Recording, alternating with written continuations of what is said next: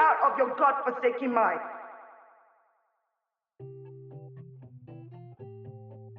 Hey everybody, welcome back to another episode of Bite the Hand That Feeds You, the podcast where we critique, decolonize, and unpack representations of identity and culture in the media and other parts of society. That was a really big mouthful. I'm really sorry for how long that sentence was. But yeah, we're back from our little hiatus. It appears that we have a guest with us today. Everybody, welcome. And this is the wonderful Agosa. Agosa, tell us a little bit about yourself and why you're here today. Well, thanks for having me, Izzy. So I'm one half of the Ladies of Decorum podcast with Ghetto and I, where we just speak about trash, really. But from the lens of two Christian girls just trying to figure things out. And I'm currently a master's student in Scotland, so that's about what I'm doing right now. And here in our hometown, I won't say where, but yeah. She's not trying to drop the location. She doesn't want any of you guys coming for her in case we end up getting canceled. We're out here, but yeah. Well, if you must know, she's at Buckingham Palace. That is where she's, reporting from today. But yeah, our girl has accolades, degrees, all sorts. And it's a shame Ghetto can't be with us here today, but maybe another time. So do you want to tell them a little bit of what we're here to discuss? Give them a little warning. Yeah, okay. So we both watched that interview, as it has been stated, that interview with Meghan, Harry, and Oprah. And when we were watching it, afterwards we were like, bruh, we need to discuss this, because there was just so much that was just brought up and so many things, and even like the response in Britain afterwards, like so much like that needed to be discussed. So yeah, we're just gonna be unpacking all that. Mm-hmm. Yes, we have. We've been on Twitter timelines long enough that we are now experts in this subject. So we're gonna be, feeding some of that back to you. Without much further ado, I guess, like, Agosa, did you watch the interview? Like, what day did you watch it? And like, what was your experience? I guess, where were you when it happened? Yeah, I watched the IT when it came out on ITV on Monday at 9 p.m. So I had been waiting. I couldn't wait for the interview to come out. So I got some of my family members together and we all sat down and we got comfortable, and then we just started going and watching the interview. And I think we didn't know really what to expect. I mean, I had more of an understanding because I had seen so many things on Twitter already. But I think watching it from beginning to end, like in its entirety, it really was like very engaging. And even I was speaking to Ghetto, and Ghetto was like, oh, I was just planning to watch like the first few minutes and maybe watch it later. But she was like, I couldn't stop watching it. So yeah, so I made sure to like be fully focused when I was watching it, no distractions. And yeah, paused it a number of times with my family and like discussed what we had just heard. But yeah, that was where I was. Nice. Yeah, and it was thanks to you actually that I got to watch it twice. And I wasn't expecting to watch it. I was kind of thinking, oh, this is something I can just like pick up on the timeline the day after. They might not even say anything that interesting, but I'm glad I did, because I was just hooked. And then on the Monday night, I watched it with my flatmate, and we ended up pausing and discussing for like hours. I think we started watching it at like 9, and then we finished at like 1 a.m. It was that deep. Wow. But yeah, no, it was quality. And I at least respect ITV for not cutting out any parts. Yes. Because I was ready for the remix. You know what I'm saying? Like I couldn't trust them. Yeah, true. But yeah, I guess like where do you even start? I guess like one of the biggest things for me is the fact that everyone acts so surprised that there were allegations of racism, right? Because I guess if you haven't watched it, well, first of all, if you haven't watched it at all, don't even listen to this podcast. Just go and watch it in full, because you won't understand or really be able to speak on it until you've heard it in context. That's one of the things. But the second thing is like how surprised everyone is of the allegations that have come forward. As you know, Meghan Markle, Prince Harry, they're royals, and they had a child called Archie. And there were allegations from Meghan that there were conversations by the royal family that were like concerns over the color of Archie, his skin, and whether that was going to have an impact on whether he had like a royal title and security and all these things. And everyone just acts shocked. Like, I don't know, Gus, were you surprised at all, or what did you think? I don't think, I wasn't surprised. I think maybe what surprised me was the fact that whoever had told Harry this was, it sounds like it was a family member, and I don't know I'm guessing what I'm trying to say is I don't know how that family member expected that comment to come across as.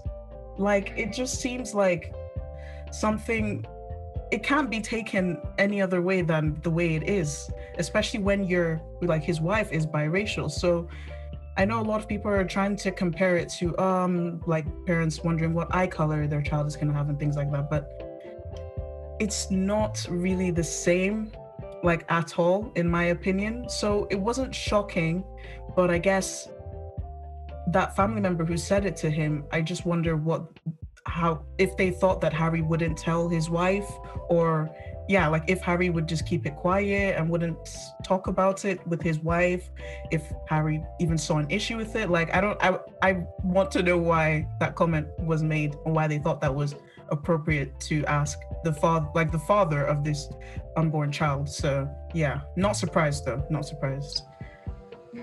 Yeah, no, exactly. It's like that's actually a good point. It's like, why did that person feel so comfortable voicing that to Harry? That's another thing. Like, I feel like Harry's just being pointed as this savior and like the perfect husband, but you have to think, like, why is that conversation so easily being had? And, you know, purposely them saying it to Harry and then to Meghan, not straight to Meghan's face. Like, you know that there's something that might potentially be taken the wrong way, quote unquote wrong way. If you're saying it straight to her, that's why you're going to Harry first. Exactly. But and I think you're right. It's not, I've seen a lot of people try and compare it to like just natural curiosity, wanting to know the color of like the eyes or like how the child's just going to look. But it's different because it's also like the context of it all. It's being asked by a member of the royal family to begin with, and the royal family itself is rooted as an institution in white supremacy, colonialism, and racism. Like, the royal family founded colonialism. Like, they started that shit. So to think that the family that began colonialism and got all of its riches from the profits of that, it's like, you think there's going to be no lasting impacts of that. It's just, I don't know how people can overlook that, but it's pretty shocking. I think that's a good point you brought up. Like, so many people are like, they're really shocked by the allegations that the things that Meghan brought up, but historically, like you're saying, fundamentally, it is built on the backs of people of color. So I like this whole tainting of the bloodline and things like that. Like, how is that not something that they would probably still believe in? And like, probably they do probably have those worries, and that's probably why they were bringing up that issue about Archie, because as long as, I guess, he doesn't look too black, maybe it will be a bit more, you know, classifiable or whatever. But you're very right about that point, for sure. And it's the fact that this conversation was happening around the same time there's a conversation about his title and his security privileges and things like that. Like, people are saying like, oh, why is Meghan jumping to conclusions? But it's like, if you're a pregnant mother and you're hearing about these two things happening at the same time, and you're already getting like racist harassment in the press and the rest of like the British public, then why wouldn't you make that assumption? Yeah, it just little things don't really add up to me. But what would you say was the most surprising part of the interview for you then? If that part wasn't too much of a surprise, what would you say really took you back? What surprised me the most was the fact that she went to members of the firm or the institution. She went to the institution, asked them for help, that, you know, she's suffering, her mental health is suffering, things like that, and that they literally disregarded her. I think that's like shocking to me. Like, and she was, on top of that, she was pregnant as well. She's in a country that, you know, she's not from. She's given up her life for freedom, basically, and she's come here, and she's being hounded by the press very unjustly, very unfairly, and she's saying she's having a hard time, and they don't give her any help. That to me was really, really shocking, like really, really shocking. But like, I can't imagine it at all. Like, it's, I don't know. To me, that doesn't sound right at all. But yeah, and it's even like she felt trapped, right? Like even in the palace, like everyone's like, oh, you were in the palace, like, oh, that's such, like, oh, what a shame for you, you know, like having to be locked down in the palace while the rest of us have been, you know, locked down during Corona. And people were kind of mad when she made that comparison, but it's a different level, because yeah, she's in the palace, but she had to hand over, as she had said, like her keys, her passport, her ID. I can't remember whether or not she said her phone, but like all those things, like that amount of like handing over your property and like the right to your identity over to these people, it's like, that's a really, really big deal. Yeah. Yeah, and it's not like just being in any palace with like your family around you, right? There's hundreds of people working there, and you don't know whether they all have the best intentions or whatever. So yeah, I would hate to be in that position. And you can just tell the whole time while she's saying it, she's just like reliving it. And I mean, like, yeah, but I like, overall, I feel like Oprah did a really good job of handling all that, except from the point where she decided to plug her podcast about mental health, like right after Meghan had I don't want to say confess, because it's not something to be ashamed of, but spoke out about her suicidal ideation. Like, Oprah's just like, well, we've been working on a podcast lately. Yeah, that was a good Apple. What? Yeah. Oprah? Yeah, and I think one of the things that, I don't know, that I'm always hearing about is people are trying to like almost portray her to be some like man snatcher or gold digger or whatever it is. And she mentioned that if she had been protected like she had expected to be, that they would still be working it out in Britain, that they would still be there.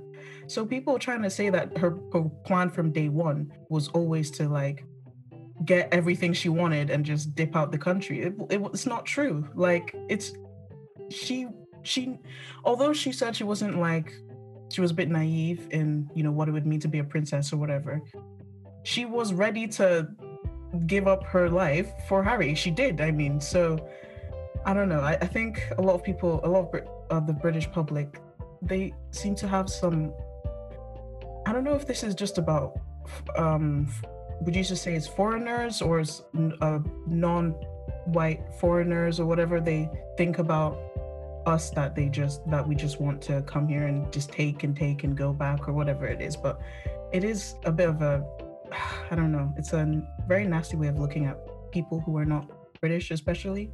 But yeah, and I think it's like, it's weird as well, because she wasn't just some random person coming in. Like, she had a whole career. Like, I don't know about you, but I love Suits. Like, that made me want to be a lawyer, but I just watched it too late, so I couldn't make, you know, career decisions then. But yeah, like she had a whole career in the US. She already had money. Like, why would she she could marry into any money. Why would she have married a prince knowing all the things that come with it? Very true. But at the same time, maybe she didn't, as, I don't know, like, I believe pretty much everything she says. The only bit I don't believe is that she didn't look up this guy before she started meeting his family or marrying into the family. Like, I feel like there's a way to be like, oh, I didn't get that, like, starstruck by the royal family, but you don't have to say that you just didn't know anything. Yeah. Because even when you're dating someone new, you do a bit of a Google search. Exactly. You try to find out as much as you can, and they're not even princes or anything. So yeah, I don't.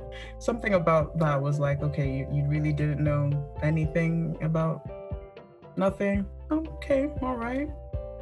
Yeah, I love how like Oprah was just like, obviously you don't read shit, so I'm just gonna tell you. Like, Oprah was just not impressed at all. I was so here for it. But again, I guess in a way, it kind of stamps out any argument that people have that she is lying completely or she crafted the whole interview perfectly. Because if I was her publicist, or anyone else for that matter, you would not tell her to say that in the interview. You know what I mean? It's like there's bits throughout that are just like, I don't think that this was catered towards one particular audience. Like, I genuinely think it's the whole truth, because there's moments which kind of go up and down, and it's not like they're trying to paint a perfect picture. So yeah, that's my take. I don't know. But yeah. I had a thought, like, so you know how Harry comes in like about, I think, halfway or so? Do you think he should have been there or said more throughout the interview? Or was this kind of more of he was letting Meghan just really utterly just tell her truth without him being there? That's a good question, actually. Yeah, I mean, I think as much as the interview is framed as Meghan and Harry, it's mainly about Meghan, right? And yeah, I just that actually hadn't occurred to me why he came in at that particular time. To be honest, like, I don't really understand much of the structuring of the interview with, like, you know, the chickens just kind of like chopped and screwed in at random intervals. I don't know. And the adverts as well. At one point I just saw Drake, like, State Farm, just showing up on my screen, and I was like, okay, I'll take it. The American version would have been so funny to see. No, the adverts were like, you know, Britain is just not used to American adverts, and, like, you know, because, like, I mean, you've also, like, been to America a number of times, so, like, we've seen TV there. It's just so different to the UK. It's absolutely wild. Yeah, no, the timeline was going crazy for it. Yeah. But yeah, what do you think, though, about him coming on then, like? So I almost wish we had maybe seen more of him. And I say that because seeing as it's his family one, and she's married into his family, and a lot of all of her issues really surrounding her time in Britain was to do with, you know, her association to his family. I think it would have been nice for him to have been there more. But at the same time, I understand that, you know, she was talking about her experience. But I also like, there's a lot of people, especially in Britain, who whatever she says, they were not going to believe it anyways. So I almost wish he had been there more times to kind of co-sign and, like, chime in a bit and be like, yeah, you know, just to say, like, just to reassure the unbelievers that, you know, he is here as well. He agrees with what she's saying.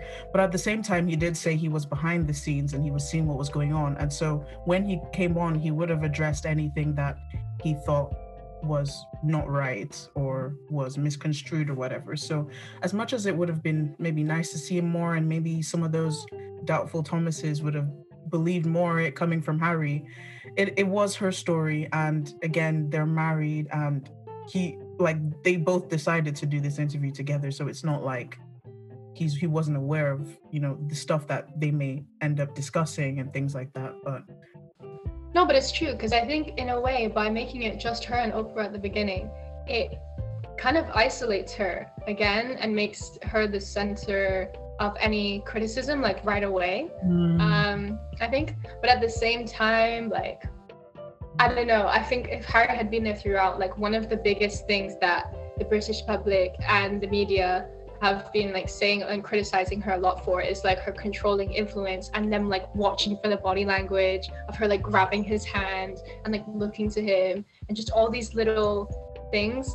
So it might have caused a bigger distraction in a way, because I do think, like, from what I've seen on Twitter, anyone that talks about, like, Harry's bit, like, a lot of the kind of right or conservative leaning people have been like, that's what they've been, like, screenshotting and talking about. But yeah, I don't know. I feel like, yeah, Harry's an interesting one. I don't know. I still don't really kind of know my opinion on him. Like, yeah. His presence in the interview, something about it was just kind of weird. Yeah, him and Oprah had this, like, weird tension. Like, I love how she was just interrupting a whole prince. Like, she just did not care. She said, I do not care who the hell you are. We're just... Yeah. Americans love them. Yeah, but to be fair, like, it's kind of funny because, like, Meghan would be like, I'm respectfully not saying anything. And then Oprah would be like, Harry? And he's like, he's like, let me spill it all. So, yeah, it's good in that way. Yeah. So when I was seeing a comment, people were like, why should we be sympathetic to some millionaires?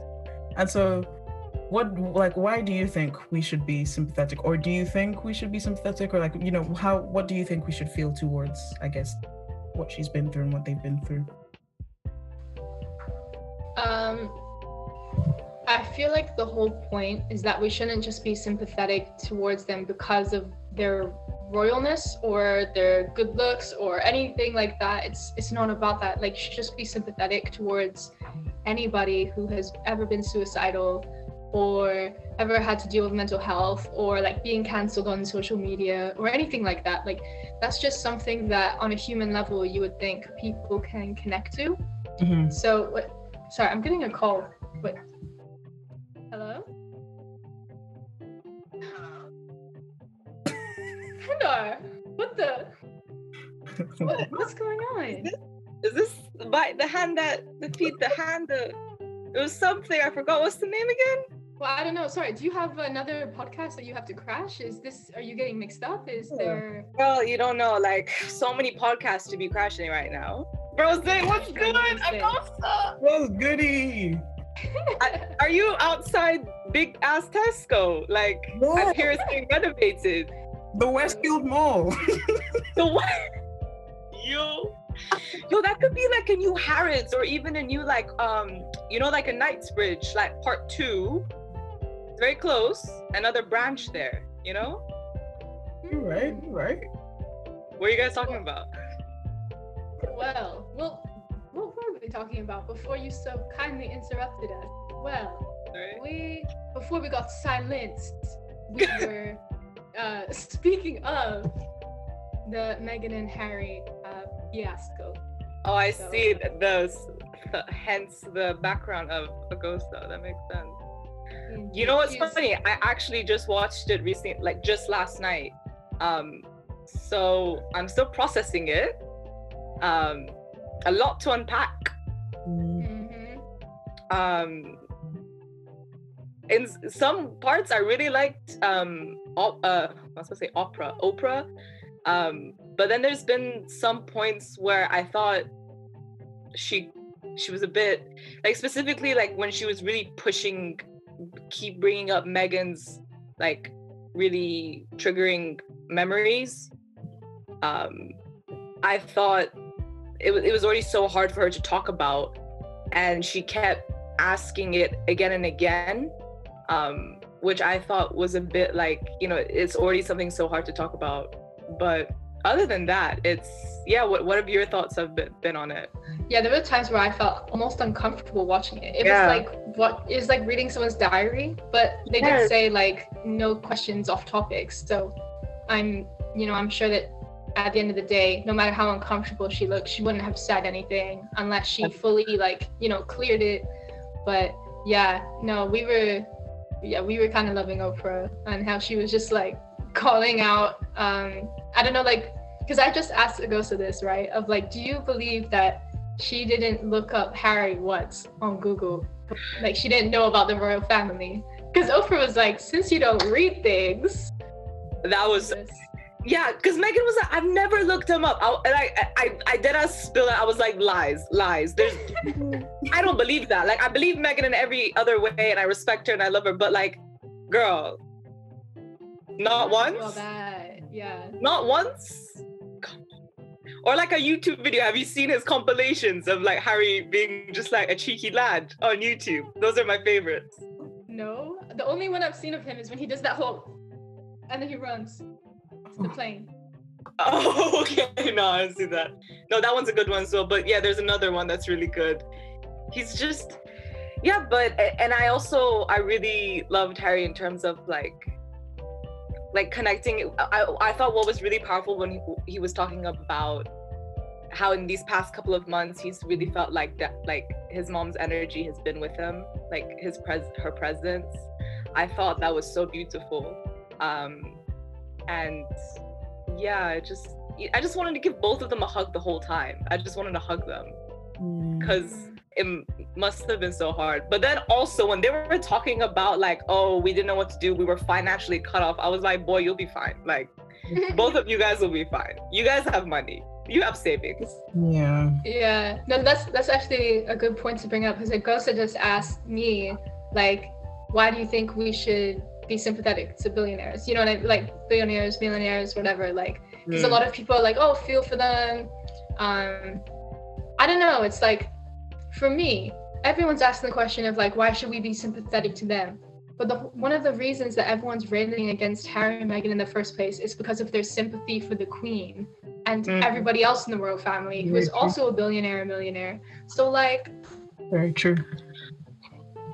Yeah, it's interesting. And I also was very curious about like why they were loving Lizzo so much, like Big Liz, like they loved her.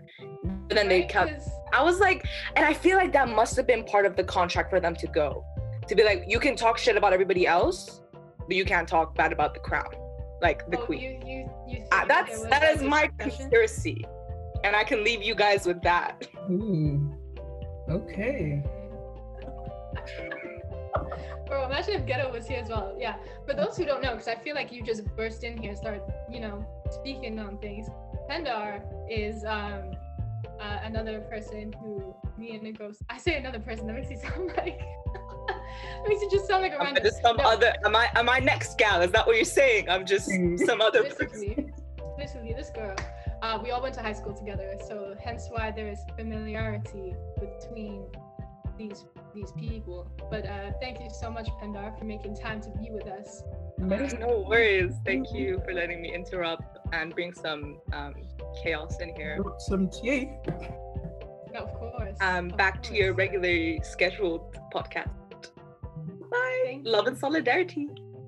I don't remember, but one thing that she mentioned just now that I think would be interesting to talk about is the adamant clarification that Queen Elizabeth and Prince Philip were not involved. Like, leave them out of it. You can assume everything else, but don't assume these two people.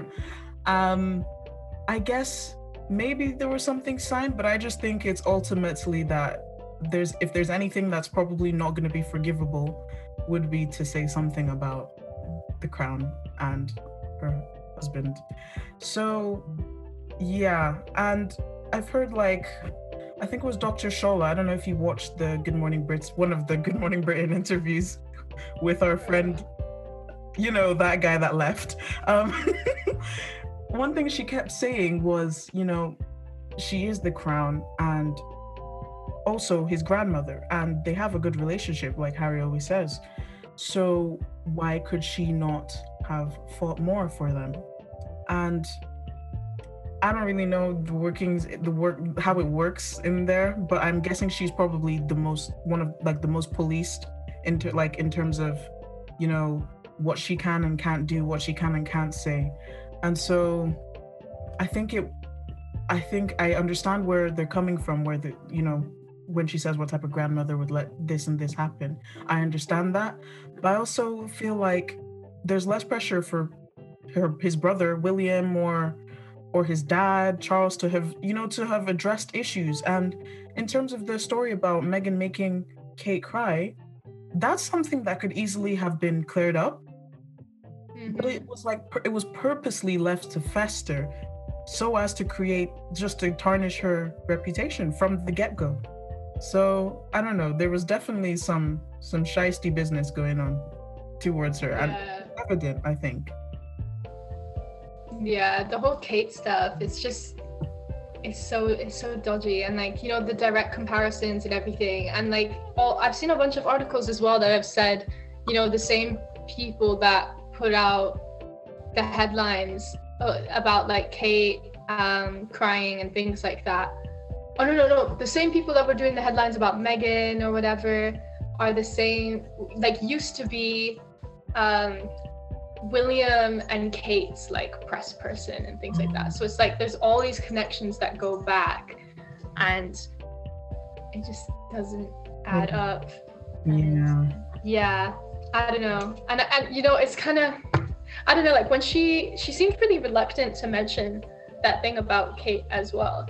And it just makes me wonder how much more is she not saying, because if she's being so reluctant with these big pieces of information, then what is it that she's not saying? And I think that's what came across in this interview is there's a lot of people being I'm shocked with what she said, but I'm also kind of shocked at her reluctance and the silences that she made as well. I think her silences on certain things speak volumes, and it's one of those things that we're all gonna have certain information on and certain awareness of, but we're not gonna fully have it until years to come, and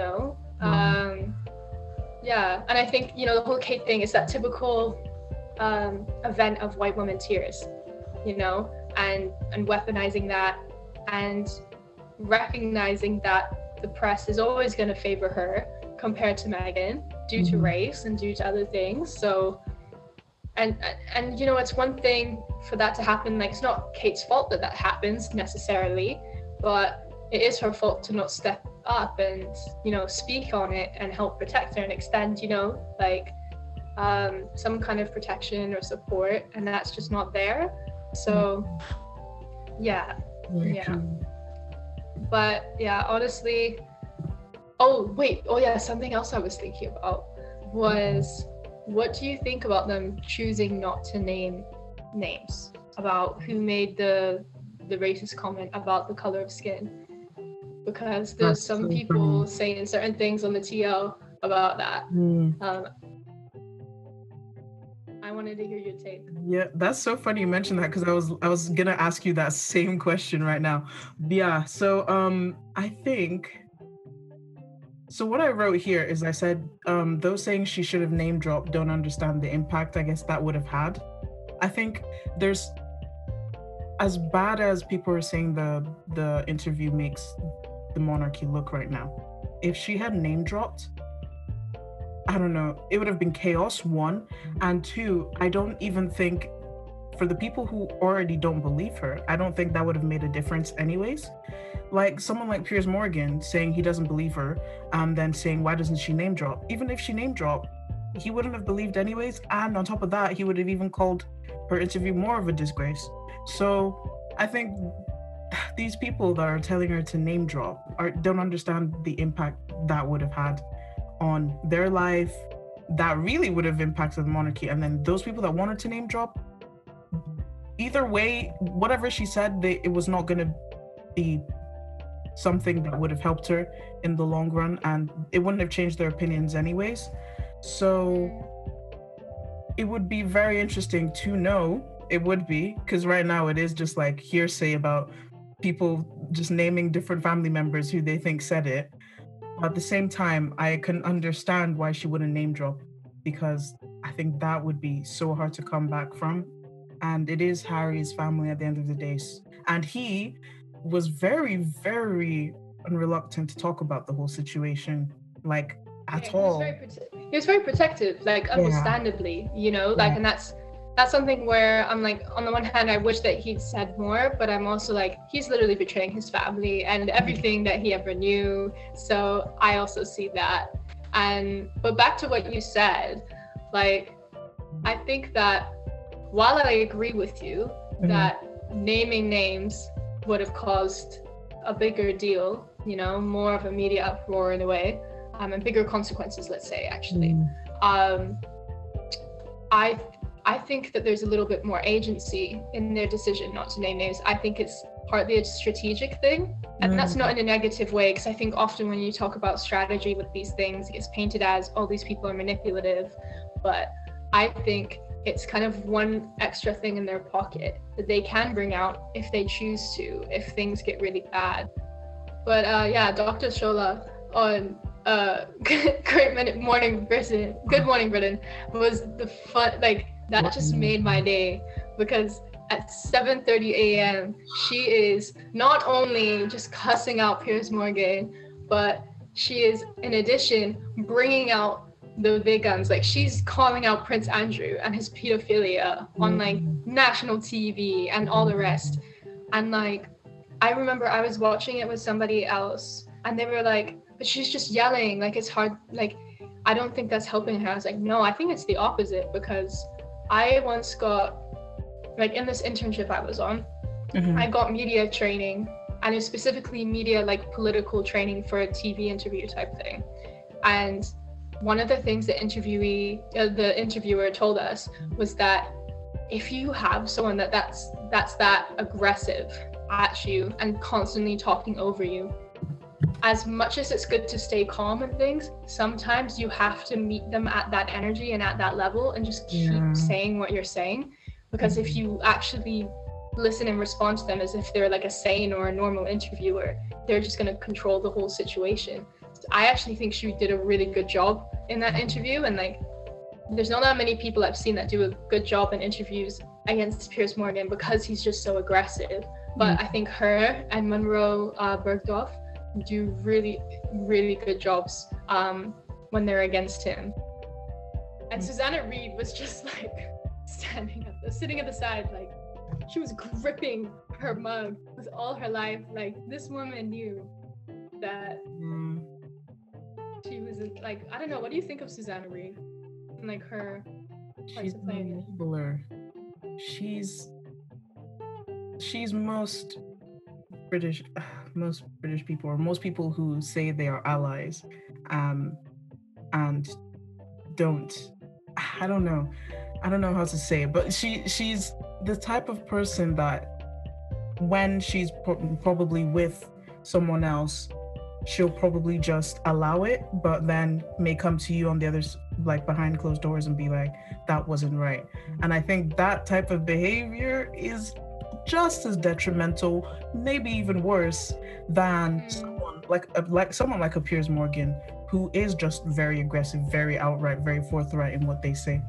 I think it's funny that she always says on Twitter that she stated she doesn't agree with him, that she does talk back to him. It's like, you don't though. But you don't. It's like the energy she gives to it is like when you're in a class and you're given different different sides of the argument to be on, right?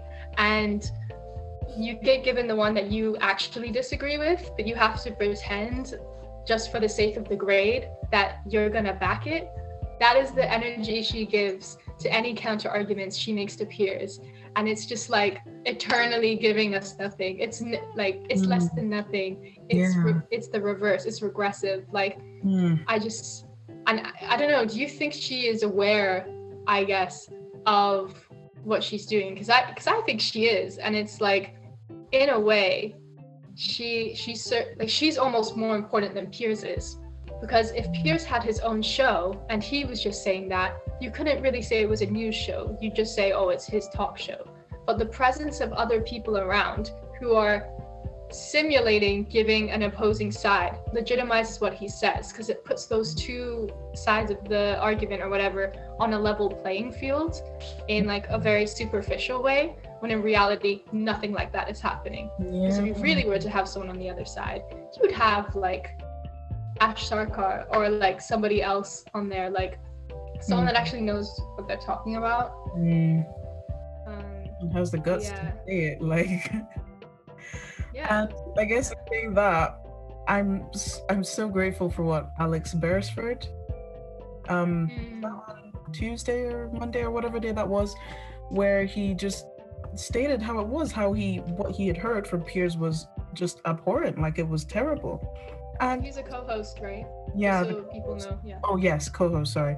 And Piers couldn't handle it. It was like he was forced to listen or whatever, like, and not interrupt, but he couldn't handle it and he walked off stage. And I think that just shows how much he was not willing to, or how much Susanna was not actually providing that other point of view, because someone says something that he doesn't agree with and he walks off of set. But if Susanna is saying that she's always opposing Piers, then how is that possible? How would you be reacting in that way? So yeah, I think she's just an enabler, and she doesn't want to be vilified either way, and so she just keeps quiet. So I don't know, she's just not, she doesn't do anything for the show really, but yeah. It's some loaded silence, I think, but yeah, you're right. I think what Alex, the Good Morning Britain show co-host said on the show the other day, it was really powerful, and I think in a lot of ways it was the last straw. And in case people didn't watch it, basically this co-host, he had criticized Piers about a number of other things leading up to this part in the broadcast, but he kind of exposed him and was like, look, I know you used to have a personal relationship to Meghan Markle and she cut you off, but she's allowed to cut you off. Like, you don't have to do all of this just because you're bitter. And he's basically like, bro, she just doesn't want you, just dead it. And Piers was having none of that. You could tell it was like ultimate humiliation. Obviously something that everyone on set already knew, like that pre-existing relationship, but no one ever had the guts to bring it out. And I think he was just so shook that Alex actually said that he was like, nope.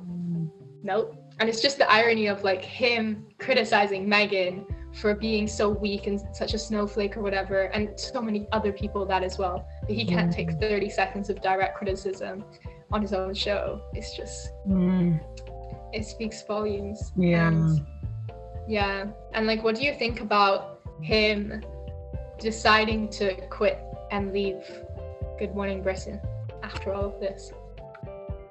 I think he should have actually been fired, because by letting him resign, he's able to now, I guess, find he's something I heard yesterday is that Kelechi, she has Kelechi, I forgot the name of her podcast, but yeah, she's a actress, podcaster, different things. And so one thing that she said is that a lot of white men, their punishment is something of a higher standard. So like I forgot the name of the reporter or the radio host that called that, you know, that picture of the monkey, and like when Meghan had her baby, and he posted a picture of two people holding a monkey and basically tried to say that it wasn't racist, it was like historical, and he didn't see it in that way at all or whatever. He posted that. So he got fired or he resigned or whatever. But now he's in a higher paying job. He's in like a higher position. And so what she was saying is that a lot of white men, when their punishment is something, they're rewarded for their punishment, basically. So a lot of people are already expecting Piers to possibly get his own show or work for like a British Fox News or something like that. And so I think by being given the ability to resign, ITV is enabling him. Like, it's not true punishment, in my opinion. But I think in terms of him being at least forced to resign, I think it was not that it's too late, but he's done a lot already on that show. In terms of race, in terms of people's mental health, like attacking people all the time. So I think it is a bit interesting.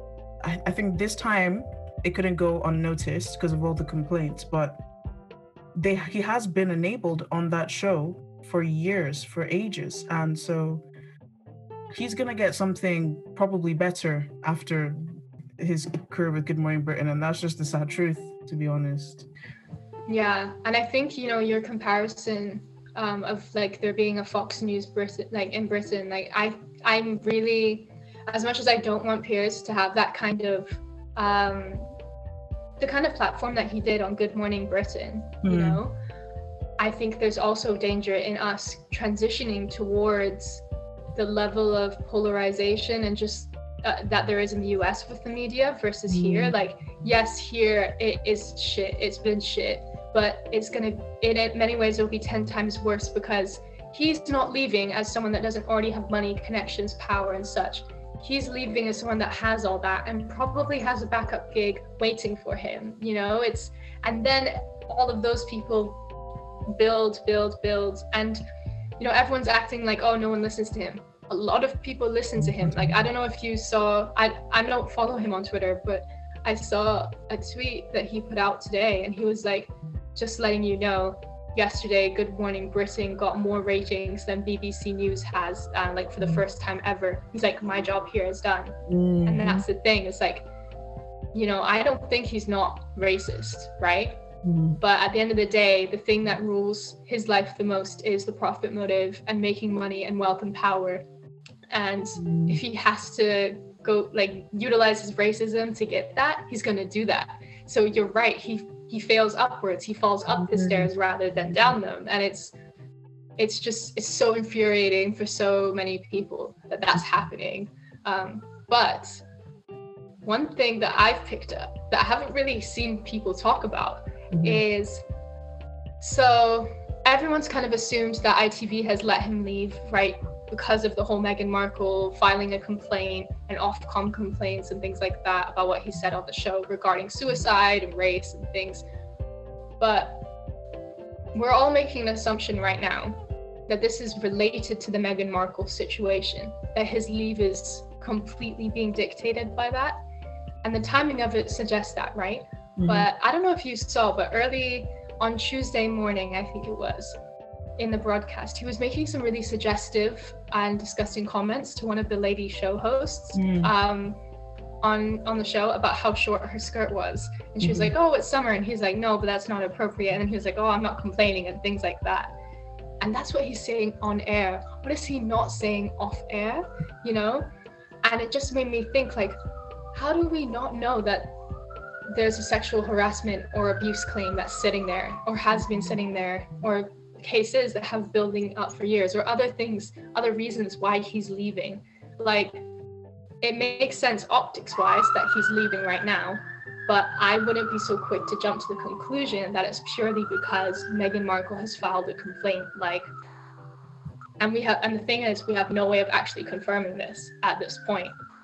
There's no way until, like, we'll probably find out in a few years or a few months or whatever. But if I was to have any conspiracy theory about all of this, that would be one of them. That there's something much deeper. As deep as this is, I think there's more sitting there. But yeah, and it's a good point as well. Where is he gonna go next? That's what should be the biggest worry, I think. Yeah, it's strange. But yeah, I think this whole thing of his obsession with Meghan Markle is also really scary, because I'm going to include in the link for this, like the link tree for this episode, an interview of him on the Late Late Show a few years ago. I think it was back in 2013, where he talks about Meghan Markle ghosting him. And basically he talks about her DMing him one day after he had followed her and a few other Suits people. And she was like, oh, I'm so excited you're following me, all of these things. And she had sent him like some of the Suits scripts. They like got to know each other.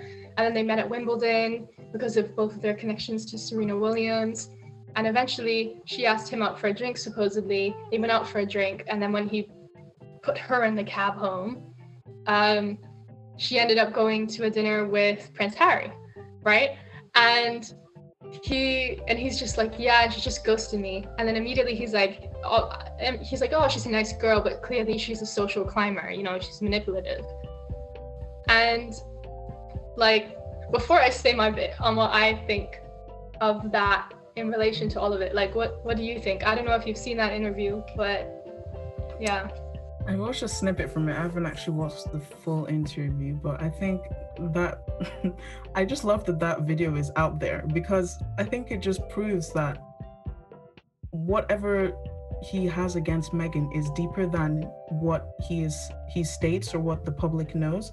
The public just think, you know, he just likes to say there's something about her, you know, she's a snowflake, she's this, that, and the third, but really he's not saying that he has a personal vendetta against her because of he thinks she's a social climber, because she, like Alex said, she has a right to not speak with you anymore or to cut you off. So I think it is important to, I love that video is out there, because you can actually see in 2013 what he had already thought about her before she was even attached to the crown or attached to the monarchy. And so for him to come out now and basically try and say that his viewpoint on Meghan is to do with XYZ, it's like, no, it's not really. It's really not. This is personal, and you're leading a lot of people astray, and a lot of people who are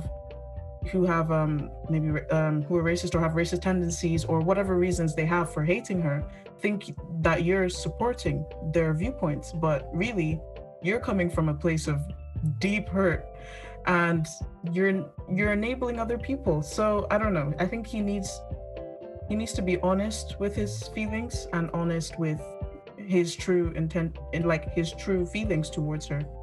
And I think that's the reason probably why he stormed off, because when Alex was mentioning all this, because that part was really what got to him. Nothing else. It was the fact that she's allowed to cut you off. And in terms of her being a social climber, I don't like what? But here's the thing, right? So even if she did do all those things, like let's assume that he's telling the truth in this, right? Yeah. In show business, in creative, you know, industries and things like that, this is literally what people do. This is what they call networking, is meeting up for drinks, or, you know, sending their script or sending their like a demo of their music or sending like a snippet of their next show, because you want certain journalists and people in the know to have awareness of what you're doing leading up to it. You have to plant those seeds. Like, he's seeing it fully from a personal lens, which makes no sense because he should know business. He's been in show business a while now. So how can you not separate those? How are you still struggling to separate those two things? Like, clearly, like I don't call it social climbing. I would call it doing your job, doing what she did, if that is what she did. Like, you would never just show up to a shoot, an audition, a gig, an interview, anything without making some kind of connection first, without planting some kind of seed. Like, that's 101. So I think, you know, there's that. Or alternatively, she could just be playing him and a City Girls up one. And for that, I can make no comment, you know, like that's not me. That's not for me to say. But yeah, it is really scary the lengths that men will go to because you live rent free in their head and you've rejected them. Like, it's really scary what they can do on the other side. Like, literally trying to turn the world against you and like literally end your life. It's just, yeah. And like, did you see Meghan's dad come on ITV, because they brought her dad, Thomas Markle, on? Did you see it? I saw a clip of it. I haven't watched the full thing yet, but it's literally like, he doesn't help himself. She's literally, the reason why you guys are not speaking anymore is because you keep going to the press. And and she doesn't want you to do that. And then him basically having that like ultimatum that either you speak to me or I continue to have interviews and I continue to talk about you. What father does that? That who truly is pretending at least to love their daughter. It's and then it has to be like Piers Morgan. Like, are you trying to dig the knife even further? Like, I don't know how he thought that could. He's not coming from a place of love, but yeah. Do you think he's telling the truth at all in anything he's saying? Do you think he's purposely saying things in a certain way? Or do you think that they have a negative relationship already? He is saying things from his experience. He's just gotten to the point where he's like, I'm not gonna, I don't know. I feel like the relationship probably wasn't too great to begin with. I can't assume, I don't know anything, but at least from, I think I heard a while ago about how some of her own like half siblings would say kind of racist comments towards her and stuff like that. And so if that's your children, I don't know. I don't think the relationship would have been the strongest before. And then so maybe what he's saying is what happened. I'm not sure, but I think he's just seeking attention, because I don't think the relationship was that great like beforehand. I think he just thinks as her father, he's meant to basically reap the rewards, whatever rewards he thinks there is of her being married to a prince. But I don't know about him. He's an interesting character. What do you think, though? This is the thing. It's like I don't know if I believe him or not. I think it's very likely that from his experience and the lens he views the world, he is telling the truth type thing. You know what I mean? Like, and I can imagine that for someone like him, that amount of press attention, that would be huge. And I can see why that would be a factor for, like, it doesn't excuse what he did, but I can see why someone gradually just, with miscommunication, misunderstandings, things escalate, and the media just jump at you.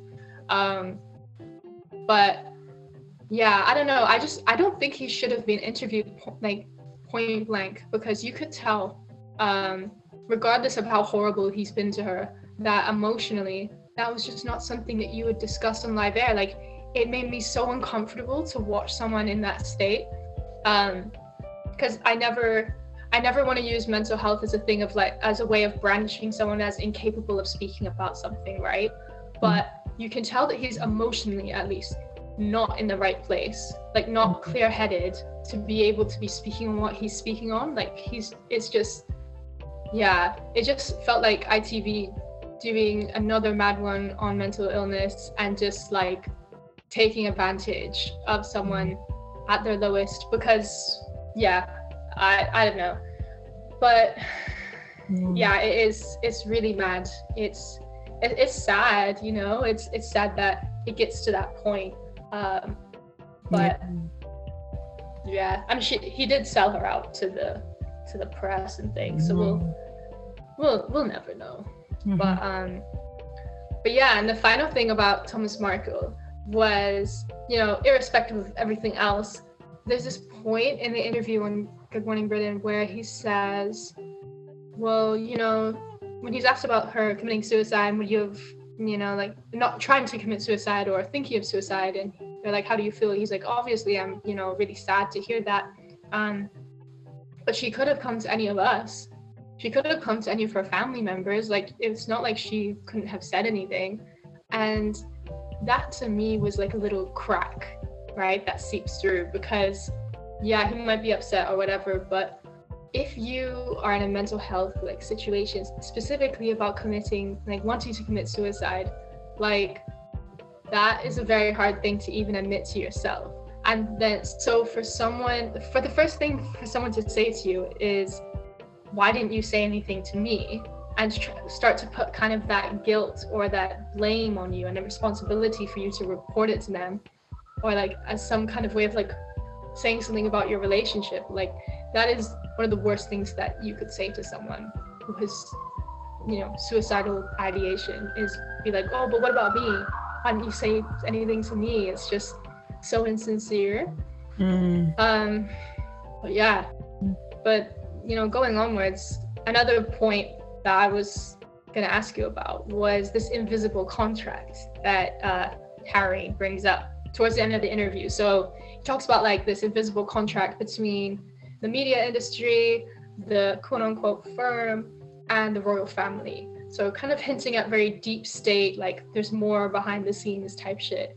So what did you think about that? Like what were your initial thoughts when he was speaking on it? I was almost like I knew it, because from The Crown they did kind of hint at something like that, one, and two, the proximity that the press, or the entitlement I should say, that the press feel that they have towards the royal family would imply that there is some sort of relationship that has been formed where they would think that what Meghan and Harry trying to, and I guess, control their outlook, their publicity and things like that would anger them. So him mentioning that was like like that makes a lot of sense. And then saying, you know, his family is trapped in it, I can understand that. And I guess they said all of this goes through the firm, which I was wondering if you had any more information on the firm, because the way it was kind of portrayed was like some like ominous society, like organization or something. But I'm glad you brought that up, because you know I always have the receipts on these things. I did a little bit of digging, and again in the link tree you guys will find like video clips, articles that I found about this specifically. There's not too much on it, to be honest. It takes a little while to get stuff, but you know, King George VI back in the day once said the British royals are not a family, we're a firm.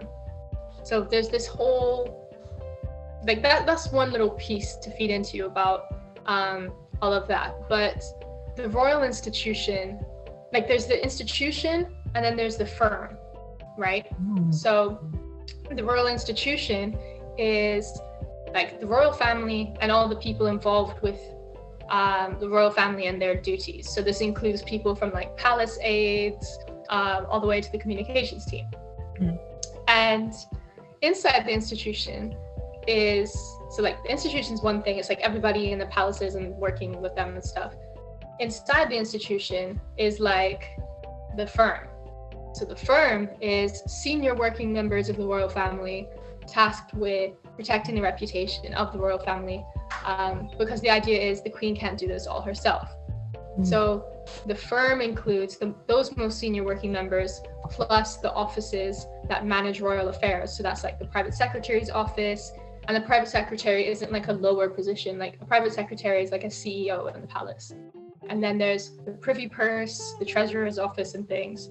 And then within the firm, there's this inner circle, and it's called the Firm of Eight. And it was actually just formed in December 2020. So that group, which is composed of royals, is chosen to publicly represent the family. And so that includes the Queen, Prince Edward and his wife Sophie, Kate Middleton, Prince William, Prince Charles, Camilla, and Princess Anne. So notably, even, you know, having been formed in December 2020, Meghan and Harry were not included in the Firm of Eight. So there's, throughout the interview, there's some interesting conversations about the differences between all of that. And the firm's connection to the royal press and also the media in general is an interesting one. So the royal press is called the Royal Rota, and they have a symbiotic relationship where the press reports extensively on the family's events and, you know, things that it's doing in exchange for access to the palace. there's a reason that the tabloids all have holiday parties at the palace. There are deep connections there. And so that's why during the interview, Meghan and Harry have all these they mentioned their dealings with the royal institution. They were begging for help from them. And that's why they're speaking to people like HR and things, because they kind of wield that power, I guess. And Markle had been told, when she asked for help with suicide, they were like, there's nothing we can do to protect you because you're not a paid employee of the institution. So it was kind of like very business-like. And then when she went to one of the most senior people in the household, because each of the royal family members is within a household, and each of the households is like its own department almost, the way it's run. So she went to one of the most senior people in her household to ask for help, and they were told, and they told her that Meghan seeking treatment in any kind of facility would be bad for the institution. And so they said, you can't do it. So it was kind of wild, I thought, that all of that occurred. And it just kind of opens your eyes as to, I don't know, like the possibility that while Harry and all the other royals could very well have their agency in doing the things that they're doing, maybe the royal family is really just coming to pieces, and they're just so reliant on the media now that they have to depend on doing things like this to stay relevant. Because royal families, like, everyone always asks, like, what does the royal family do anyway? Like, what's the point of it? And so they have to cling on to some kind of relevance, something, anything. But wow. Yeah. It's interesting. So you said the firm was only erected in 2020? No, so the firm has always been around. Okay. It's the inner circle within the firm. So that's the firm of 8 that was erected in December 2020. And that was, I can't remember exactly why it was erected, but I believe that the idea was it's like especially protecting the royal family's reputation type thing, and like press perception. And so why didn't they include Harry? Well, technically him and Meghan weren't working royals anymore. I think that was the argument. Right. But it does make you think. I don't know. Wheels are turning in my mind, I feel, and that's the thing, is like I have limited information, but I still have like some receipts, but hopefully more will come out and more people will do some digging. Because at the moment it kind of seems like people that are experts on the royals are only old white people and people that favor the royals. So it would be great to see like people that are able to do that digging and become experts in a way to come forward. But yeah, are there any, I guess before we outro, are there any people or accounts or shows or anything like that, or businesses that you want to plug on our way out? I guess I'll plug the podcast Geto and I have. It's called Ladies of Decorum. We say it decorum. I don't really know how it's supposed to be said. I think it's decorum. I was wondering. I think we said it wrong the first time, and then we just had to go with it. So I'll say Ladies of Decorum. It's a podcast we started. It's on Spotify and all them other places. Yeah, I don't know what else really. I'm trying to get up my photography thing, but that's taking a back burner right now as we're trying to figure out how to finish this degree. But yeah, so I think that's just it for now. But yeah. Okay, great. Well, y'all better check out her podcast and wish her well in finishing her degree before it finishes her. So yeah, that's all for today, everybody. But thank you so much for listening to the podcast. Check out all the resources, and we'll be with you soon with the next episode. Peace.